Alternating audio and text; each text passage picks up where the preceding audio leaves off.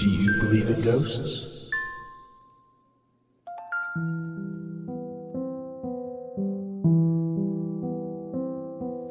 Toy dolls could be a source of immense joy for some children, while at the same time they could be a source of great fear for others.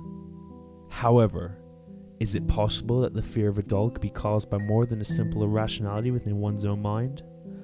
As always, visit ghost-stories.co.uk and vote for if you think tonight's story was adapted from fact or a pure work of fiction. You're listening to Ghost Stories, and this is My Doll, Their Doll.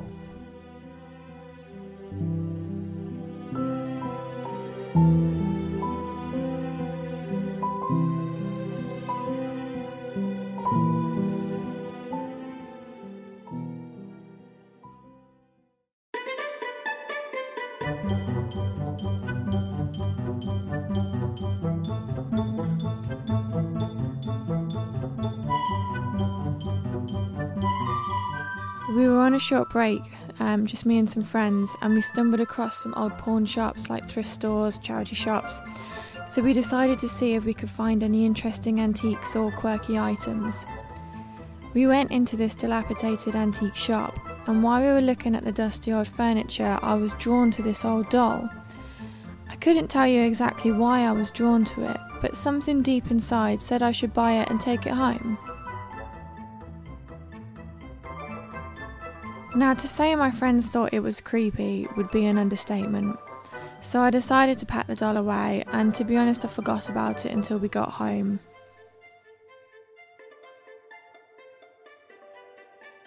Upon returning from the trip, I was excited to finally get a chance to have a proper look at this doll that had intrigued me so much. While playing around with it, I noticed it had a voice box built in, which seemed strange as it was a rather old doll to have that type of tech. But to be honest, I guess I just chalked it up to previous owners customising it, like shoving a voice box from a modern doll into an antique doll. It wouldn't be that hard to do, I guess.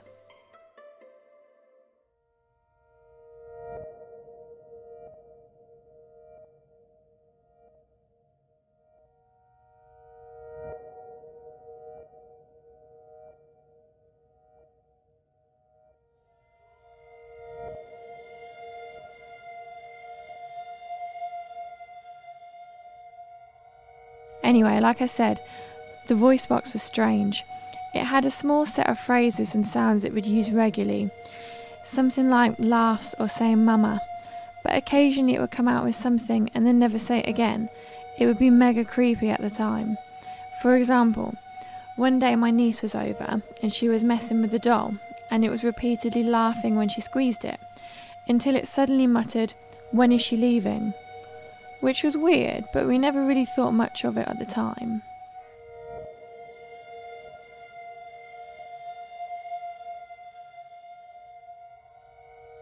One night, about a week after getting home, I was in bed, and I could swear that I could hear crying coming from the doll, but every time I turned on the light to look at it, it would stop. It was driving me insane, happening so often I thought it must all be in my head. It continued to happen on and off for about 2 weeks. I'd go to bed, doll would weep, I'd turn on the light, but not a peep.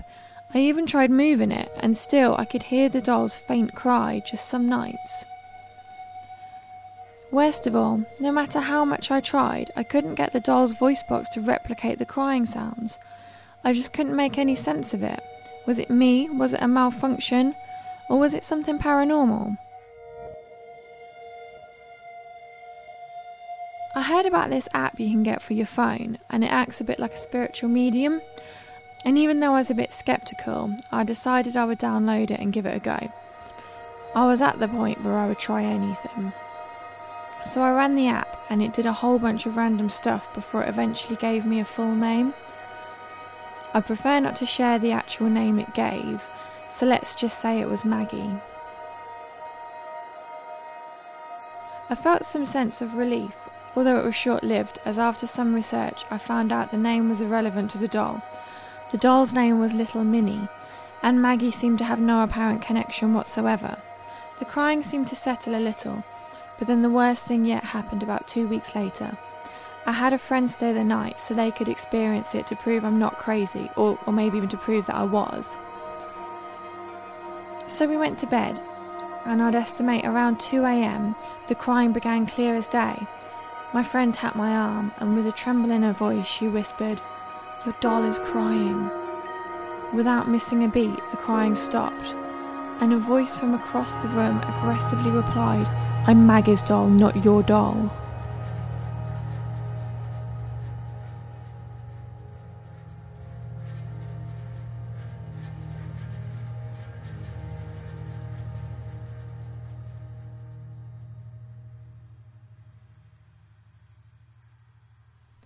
Looking back, I probably should have just got rid of the doll, but instead I stored it away after that night. I didn't hear the crying for about 3 weeks. However, I didn't really get much peace as I continued to see the doll in my dreams, crying, demanding Maggie. I couldn't really take it anymore. At that point, I did finally try to get rid of it, but I couldn't bring myself to do it. I don't know why, but I almost felt guilty. Almost like if I threw the doll away, I felt like I'd be like her previous owners who just tossed her aside. I don't know why, but I cared. I told my friend about the dreams and about how the doll would just cry and demand Maggie. Now looking back, I know I made a lot of dubious decisions, but I honestly can't explain what was driving me. We decided the best thing to do would be to try a Ouija board.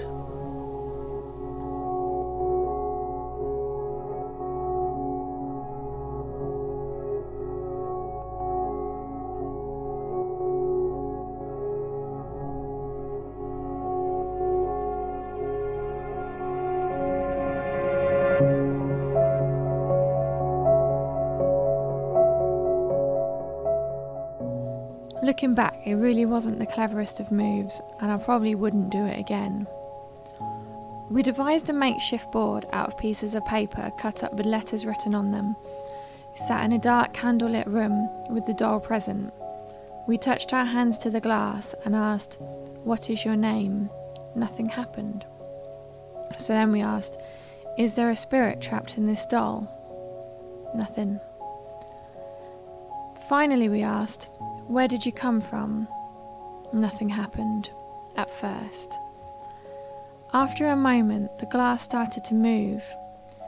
I half expected it to just ignore the question and spell out Maggie, but it slowly spelt the name of a town. Whilst not very helpful, it did feel creepy. Well, I initially thought it wasn't helpful until I thought about what the doll said. "I'm Maggie's doll." Maybe if I did a search on the internet for Maggie and then the location, I'd finally be able to find something. I honestly didn't think it would return anything.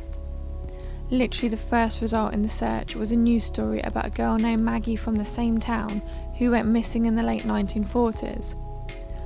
I would have assumed nothing more than a coincidence if it weren't for the fact that in the background of the picture of her was the doll. It was a sad story, but I was intrigued by it. I studied it and I learned that the girl turned up alive and well a few years later. I felt that whatever was driving the doll clearly wanted to be returned to Maggie. However, my research showed that Maggie had passed away a few years earlier. But I managed to track down some of her relatives, her grandchildren I believe, and I went to see them. Upon meeting them, I explained how they didn't know me, but I was interested in the story of their grandmother, and that I might have an item of hers that they may want returned. They seemed to be very kind, polite people, and they invited me in so I could tell them more. I went right back to the start and explained how I found the doll, how it would cry, and how I got the name and location and eventually tracked them down. In all honesty, I didn't expect them to believe a complete stranger with this far-fetched story. But when I finished telling it, they just sat uncomfortable and pale, as if they'd just seen a ghost. We sat there in an awkward silence for what felt like forever, until I probed, "Well, what do you think?" Her grandson cleared his throat and calmly said, "You know how our grandmother went missing?" "Yeah," I cautiously replied. He looked at me and with a straight face said, "Well, she claims she ran away to escape an evil doll." We sat again in silence. I felt awkward and terrified, until a sound suddenly came from my bag. The sound of the doll laughing like it had never done before.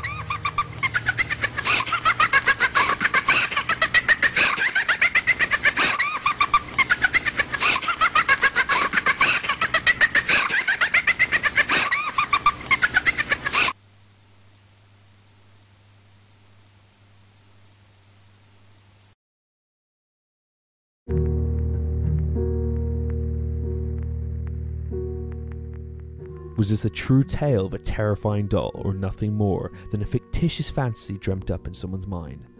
I don't know about you, but I won't be spending any time alone with any dolls in the near future. That's all for this week, but for show credits, be sure to visit ghost-stories.co.uk and vote for if you think My Doll Their Doll was based on fact or a pure work of fiction. And be sure to visit us on Facebook by searching for Ghost Stories, the podcast. Now, we'll leave you with a preview of our next episode. And don't stop asking, do you believe in ghosts? I was just thinking about how weird it is that no one else remembered him. I mean, he was there, and it was weird. Just as I started thinking about it again, I heard some rustling in the trees, and I thought it was the dog, but the dog came up behind me. And dog's fearless. I mean, he won't run away from anything. He'll go. And his tail was between his legs.